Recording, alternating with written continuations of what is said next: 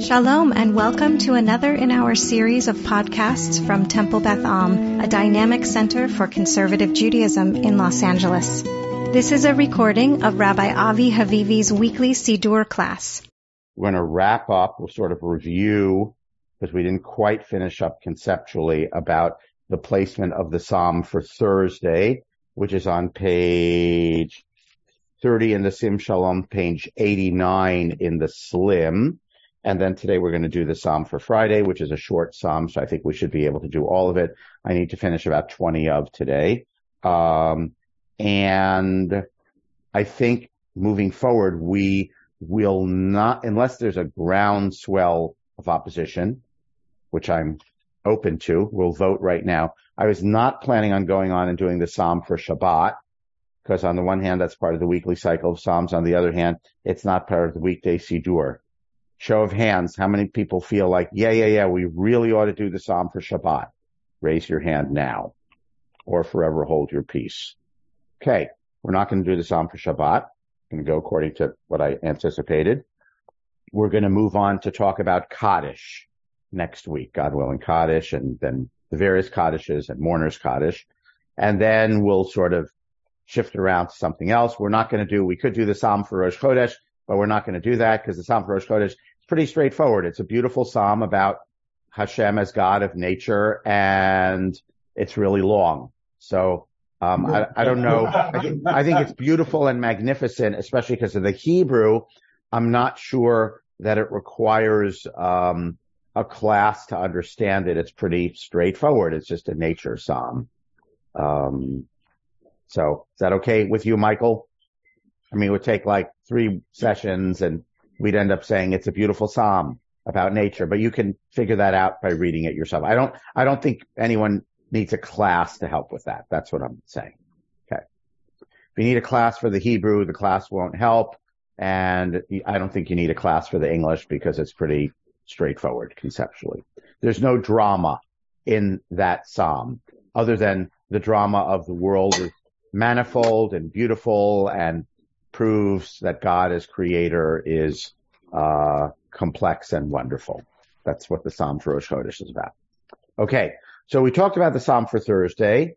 In a nutshell, just to review, the first part, which is about 1/3 plus, was about praise God, and then the rest of it was because God did all these God, it shifts to the first person. I did all these wonderful things. I got you out of Egypt, out of slavery and bondage. I called out to you and gave you the 10 commandments from the cloud. I gave you water at Mei Meribah, and all I said was just listen to me and keep me as the only God.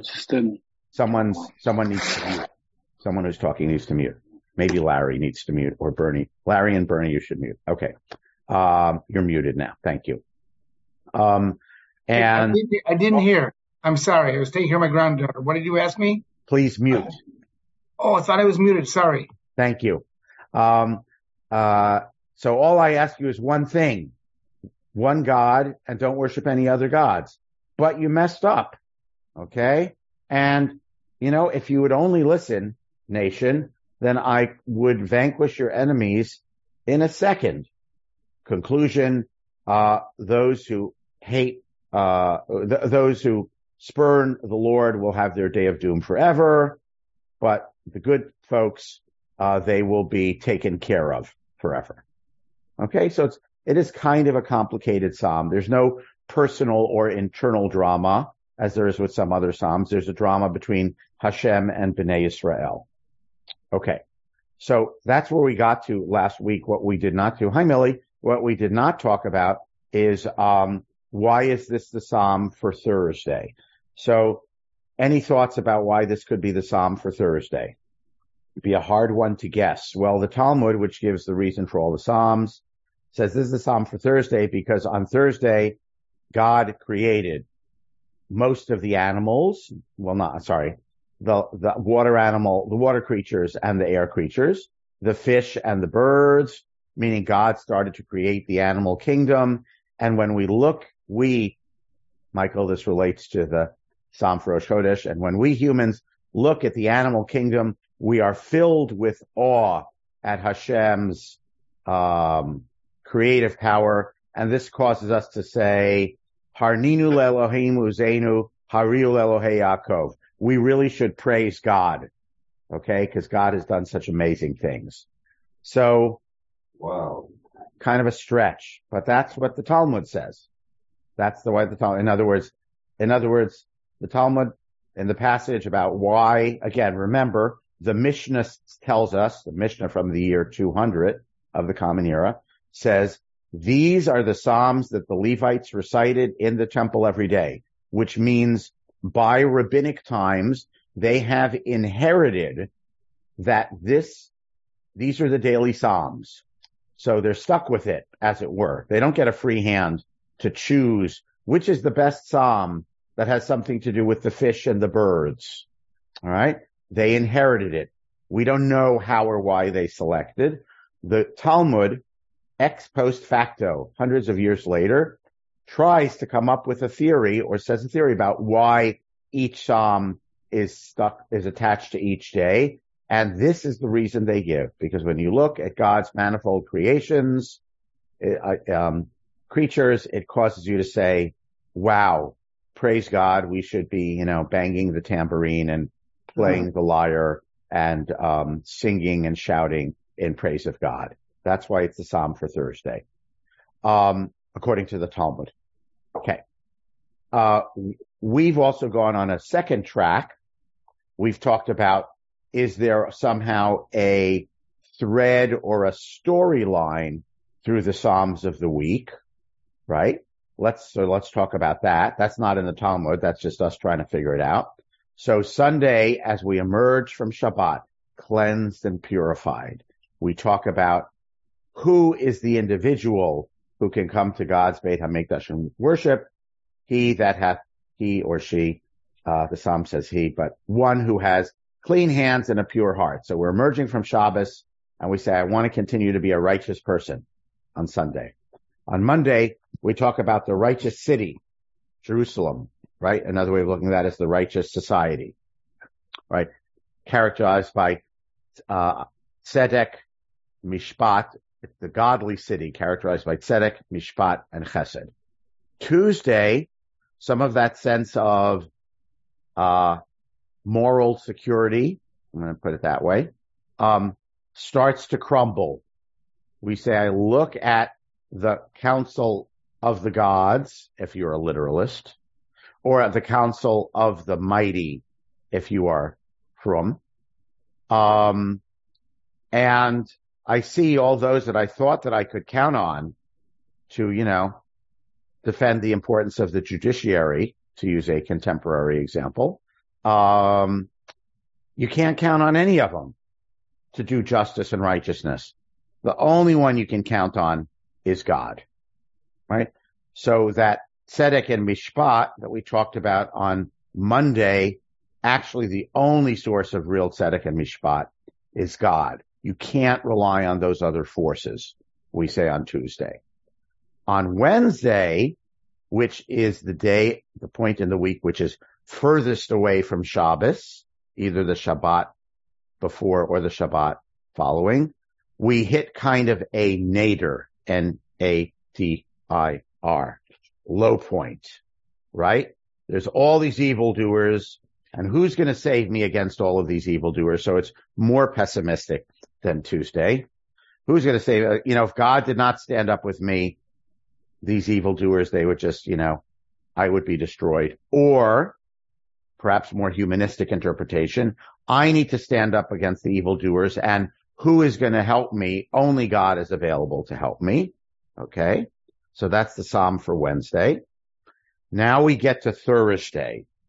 So how would you link the Psalm for Thursday to that sequence? We're either hypothesizing or we're inventing that there is a series, a train of thought that runs through the Shir Shel Yom of the week. So how would you link Thursday? Michael B., you're raising your hand. Hi, everyone.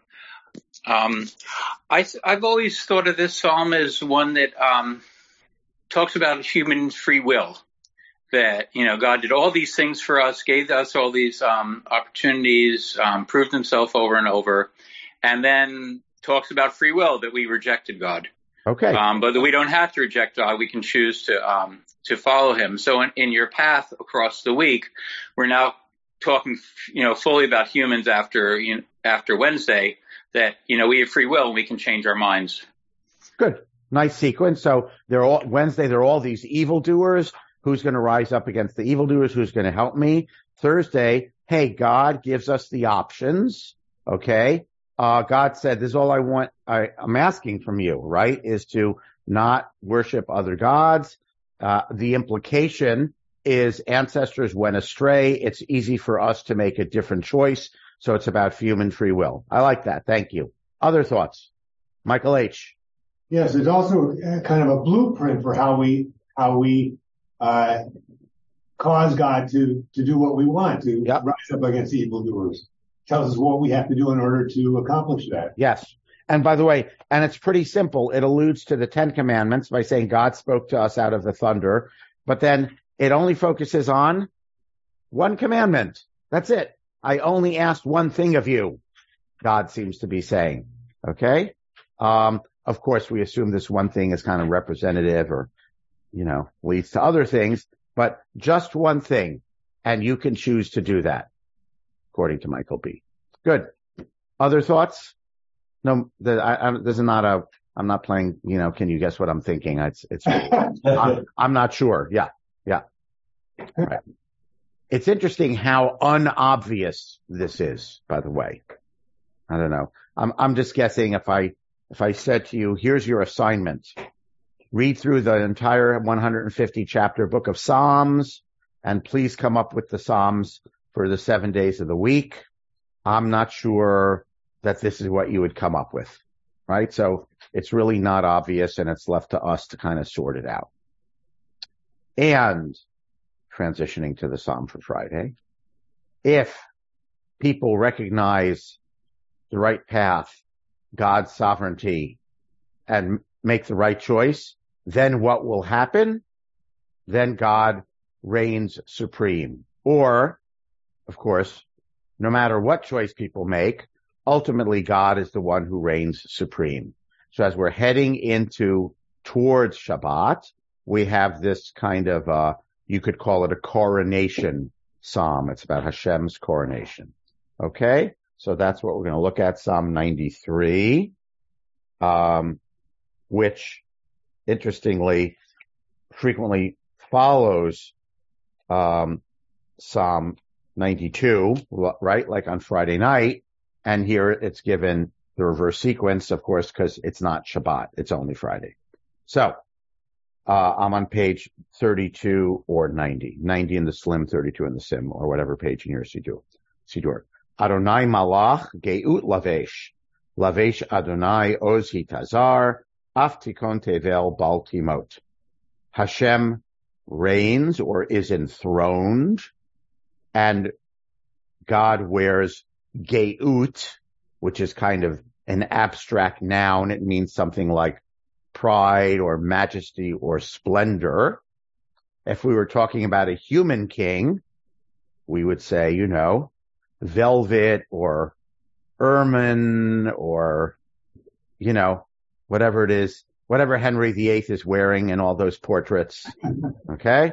But we would expect the king at the moment of enthronement or when sitting on the throne to be wearing something extremely kingly that other people do not wear. So of course, because God is depicted abstractly, notice it's not totally abstract because there's going to be a chair, a throne, right? So we're sort of toggling here. We imagine God as a king on a throne, but of course we can't say God wears fancy robes. So we say geut, splendor, which is, I don't know, it's a reasonable English term, which really it means pride, something magnificent, magnificence, right? God reigns robed in magnificence. Lavesh Hashem Oz Hitazar. We have an odd sentence. God wears, he is girded with might, right? Hitazar usually means to gird up. It's usually used of girding up your loins. Okay. So again, another word for dressed. So Oz parallel to Geut, two abstract kinds of words, because we can't have the chutzpah to say God is dressed in a magnificent robe. So we say God is dressed in splendor and might. Indeed, the earth is established and it does not totter. T-O-T-T-E-R. Okay? That's what Timot is. We have it here in our English translation only, in positive. We have sure foundation and stands firm. What do we have in this one? Yeah, both editions have the same translation. But I want to point out that in the Hebrew, we don't have two positives. We have a positive description and then a negative description. Tikon means it is established or sits firmly. And then Baal Timot, Baal is a fancy word for lest or not. We're saying it does not totter, quaver, something like that. Meaning shake. That'd be a simple English word, right? The earth is established firm. It does not shake. So this seems to be referring to what? Or what point in time? We imagine it metaphorically as a point in time. After creation is completed. Yeah. What happens when creation is completed? What happens when all the work of the kingdom is done?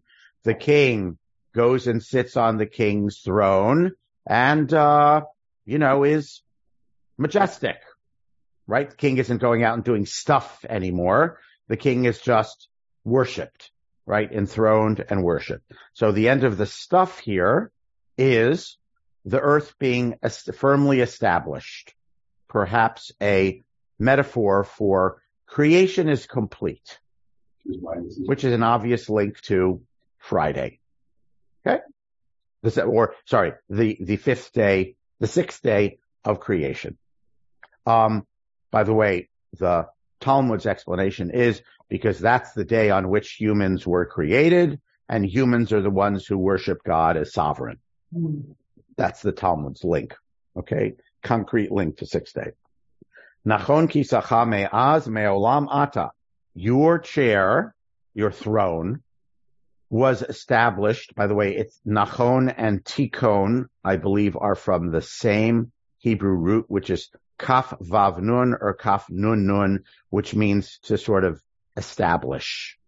Okay. Or, establish strongly. I'm not sure I can't think of a good English word for it. It's not like, I established my corporation. It's established something, physical and strong and concrete. So your throne was established long ago.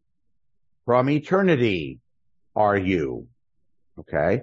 And of course, eternity stretches out, or we could say me'az, long ago, is backwards in time, and me'olam is forwards in time. Although if it was really that, it would probably say, what would it say instead of me'olam? Adolam. Or le'olam. Right? Nachon kisacha me'az, le'olam ata. That would be a nice simple sentence, right? That Maimonides would like.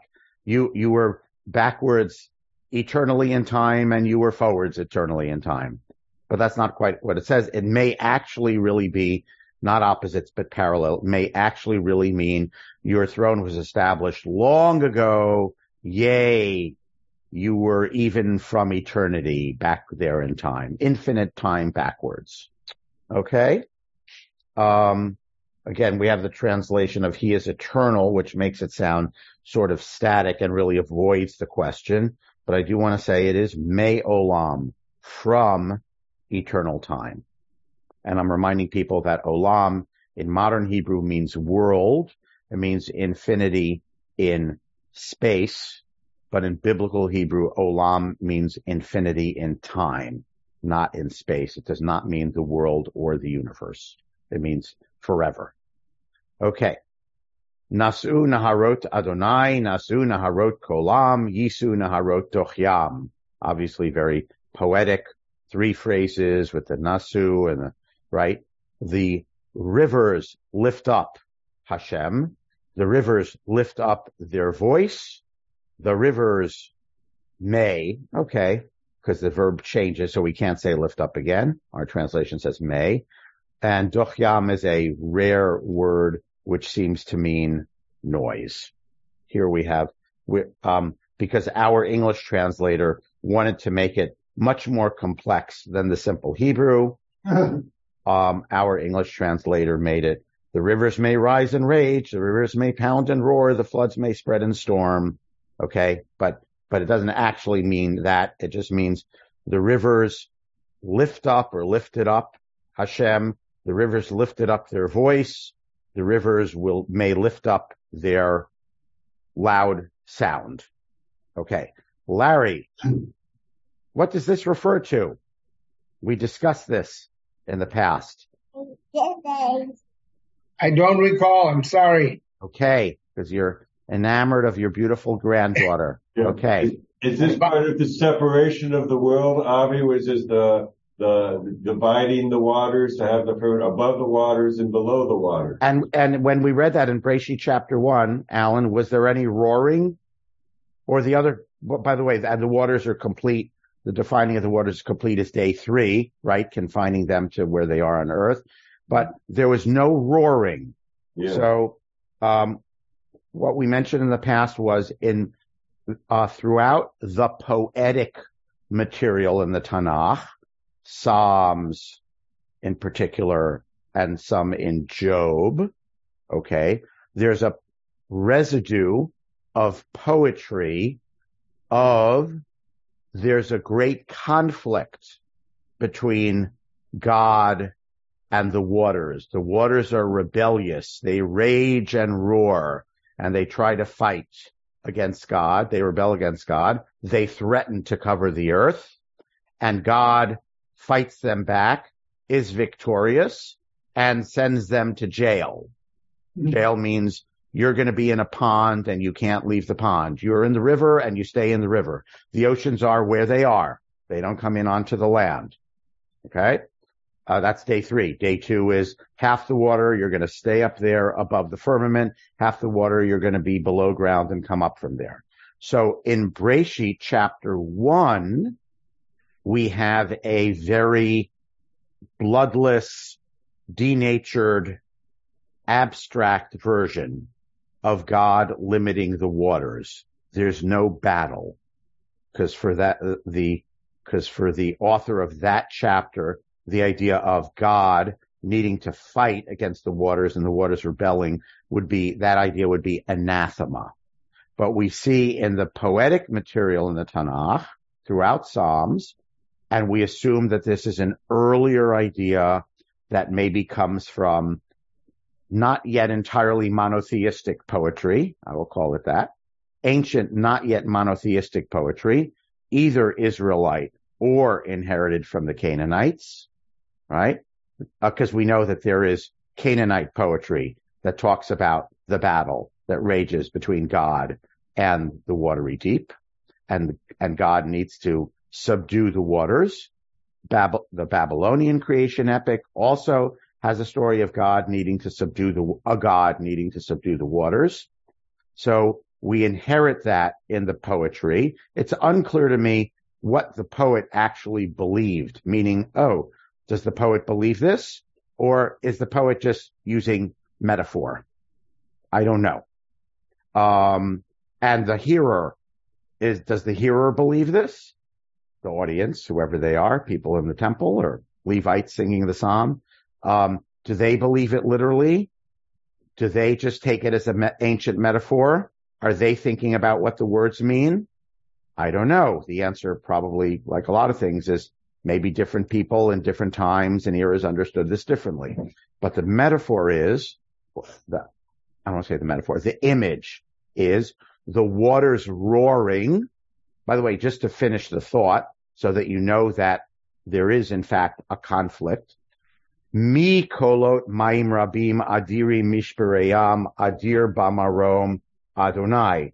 Mi, it means from or above, right? But louder than those mighty waters, the breakers of the sea, is Hashem is Adir. So Adir, which means, I don't know, magnificent. What do we have? Supreme. All right. Okay. Awesome. So here we have a difference. One translation is supreme. The other one is awesome. So those waters, I don't know if you've ever been at Niagara Falls, let us say. It's pretty impressive. It's loud. It's awesome. Okay. Yet God enthroned on the throne is more awesome. Those Mayim are Adirim, but Hashem is Adir Mem, them. Okay? Mi kolot Mayim Rabim. So this is poetic, so it's in reverse order. You could, if I translate it into, if we transpose it into prose, it would be Bamarom, Hashem Adir, Mi kolot Mayim Rabim Adirim. Right? In the heavens, God is more magnificent than those magnificent, noisy waters. Right? So here's where we see, there is a conflict. So the waters are roaring, but God, doesn't say God roars louder. They are roaring. They are Adir, whatever that means, but God is more Adir. God Bamarom in the heavens. This takes us back to the scene of the throne. Okay? So God is enthroned. God is on the heavens. The waters are magnificent, impressive.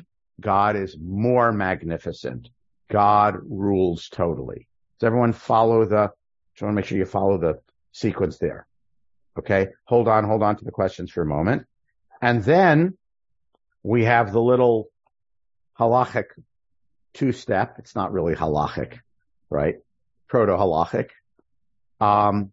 So I'm talking about God is magnificent. So then what do you think you'd want to, if you were seeing the king and the king's magnificence, I don't know, you might want to talk about how powerful the king was or how magnificent it was. But what does it actually go to? What's important about the king for us in the last line? This is not a trick question. He never fails. What is our relationship to the king? Eidotecha, right? Your statutes, your orders, okay? Your decrees never fail. Okay, right? So this could be about God's power. Whatever the king decrees happens, which would make it very nice to fit in with the 6 days of creation. But of course, what does Eidot also commonly mean in the Torah, for example? Larry, unmute. Witnesses. Yeah, it doesn't really mean that in the Torah. No? When God says, Eidot groups. it means mitzvahs. Wow. Keep my Eidot v'hachukim v'hamishpatim. On that day, your son will ask you, Ma ha'edot v'hachukim v'hamishpatim asher tzivanu Hashem Elokeinu. Right? About Pesach, in the take it into the Gada. That day, your child is going to ask you, what are the Eidot, Chukim, and Mishpatim? What are the statutes? I don't know, you have to make them 3 different words in English. What are the statutes, laws, and commands which God has enjoined upon us? Right? So in Torah literature, certainly in Sefer Dvarim and in Shemot, Eidot means mitzvot. It's a parallel word. Okay? So we have here on the one hand, this is, so I think this is an intentionally ambiguous term. It can be understood different ways. On the one hand, the king is enthroned. What does the king do? Issue decrees, right? The king decrees it, and this represents the king's absolute power. All right. Like the king says, hey, waters, you stay in your pond over there. Don't come out, right? It's the way that Hashem creates in Breshit chapter 1. God does not do any battle. God just says, Yehi, let there be. Water, you go over there. God doesn't put the water over there. in any sense of the word put. God commands and it is done. Okay? So on the one hand, it means God's edicts. On the other hand, this is the ambiguity. What are God's edicts for us? For us, God's edicts are the mitzvot. Okay, so we have a link here between, you can call it the creator aspect of God and the law ordaining, the commanding, law commanding aspect of God. Okay, so your edot, statute, decrees is a good enough ambiguous word because it covers the king on the king's throne and it could mean mitzvot, right? So your decrees are unfailing or something like that. Kodesh, holiness, is appropriate for your house, O God, forever. What is your house? What is God's house? Where does God live? Do we know God's address? The temple. Right. If anything, the Beit HaMikdash. So we have kind of a link here between, on some poetic level, God being enshrined Bamarom, right, in the heavens. Okay, your chair is established up there. Okay, but somehow it is also down here at the temple. Okay, so perhaps in this sentence, both with edot and Beitcha, the poet is making a transition between the up there, God is mighty, majesty, etc., and all that, and us down here. What do we have down here? We have your bayit and your edot. That is our link to God. Okay, we human Jewish creatures. Okay, but we link it to eternity, just as we said God was me'az and me'olam. That's the past eternity. The future eternity we look to is the orech yamim of your bayit, your temple. So this is, your statutes they never fail. Holiness befits your house forever and ever. L'orech yamim is like le'olam va'ed. Sort of. Okay, pause. Question, comment. I have, Avi? Alan, yes. Uh-huh. Yeah, I just have one Hebrew question. Why is it Natsu Nodot, and then changes to Yisu Nodot? I don't know. It's just poetic, because it would be boring to say it the same way 3 times. I mean, surely there's a scholar of Psalms who would give you a more sophisticated answer than the one I just gave you, right? Right. It's the rivers lift up, O God, the rivers lift up their voice. Let the rivers shout make as much noise as they want, because you are more adir than they are. That's my try at translating the shift to Yisu. Let them, or in English here, the floods may swirl and storm, they may thunder, but you are more adir. Your adirut is greater than their adirut. It's poetic. I don't know. And you'd have to know some, I'm sure some scholar of biblical poetry would say more and have a name for this type of shift of verb, but I don't know that. It's above my pay grade. Autocorrect. Other question. No, not autocorrect, by the way. If you said, it should be nasu and it's a scribal mistake, there's a principle in Bible scholarship of lectio difficilior, which means, the harder reading is probably more correct. If you found some manuscript that said nasu and you said, in our Masoretic text, it's a mistake. The nun changed into a yud. A modern Bible scholar would say, no. We accept the more difficult reading as the more likely. We can understand very easily why some scribe would change it from Yisu to Nasu, right? Because they were thinking like Alan, they would just say, I don't know, what's the difference? Right? It's much harder to explain why someone would change it from Nasu to Yisu. Therefore, because it's harder to explain that, Yisu is probably the original correct version. If you didn't follow that, never mind. I'm not going to. Okay? Other thoughts, questions, comments? Larry? Just a brief thought. I became aware of this psalm and the psalm for the day when I was davening in Tel Aviv on my way to work every morning. And the week for me was like rivers rising and raging. So I always saw the psalm for me as being talking about the turbulence of the week between Shabbat and Shabbat. And then I would daven on Friday back home in Jerusalem, where I wasn't actually driving to Tel Aviv because that was a day off. Yep. So for me, I'm not saying that the author actually intended this. For me, it was the perfect psalm to explain the pace of the week for me, and I was having refuge with the holiness of God on the weekend. Yeah. So thank you for sharing that. If I can sort of generalize from that to get, again, back to the sequence of the week. Okay. Tuesday, my faith in humanity is starting to totter. It's only God. Wednesday, the nadir of the week. Oh God, all of these evildoers surrounding me. How am I going to survive? Thursday, God is saying, free choice. If only you would listen.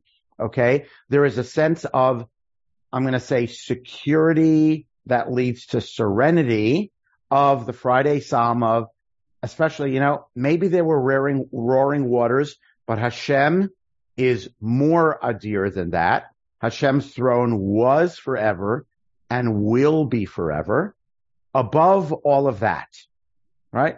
So it is a psalm that both, I think, in terms of all three, the story of creation in Bereshit chapter 1 and the sequence of psalms psychologically during the week really leads into Shabbat, okay? Which is the day of quiescence and release and enjoyment. And this is the part that leads us into it. Michael B., you want to add?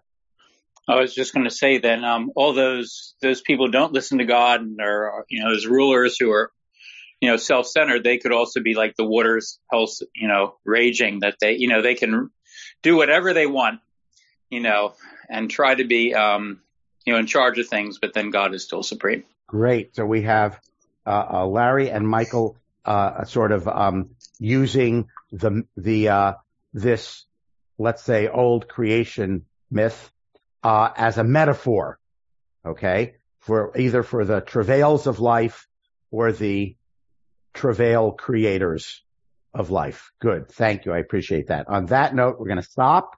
Everyone stay healthy, be Torah. God willing, we'll meet again next week and we'll start talking about Kaddish, I think.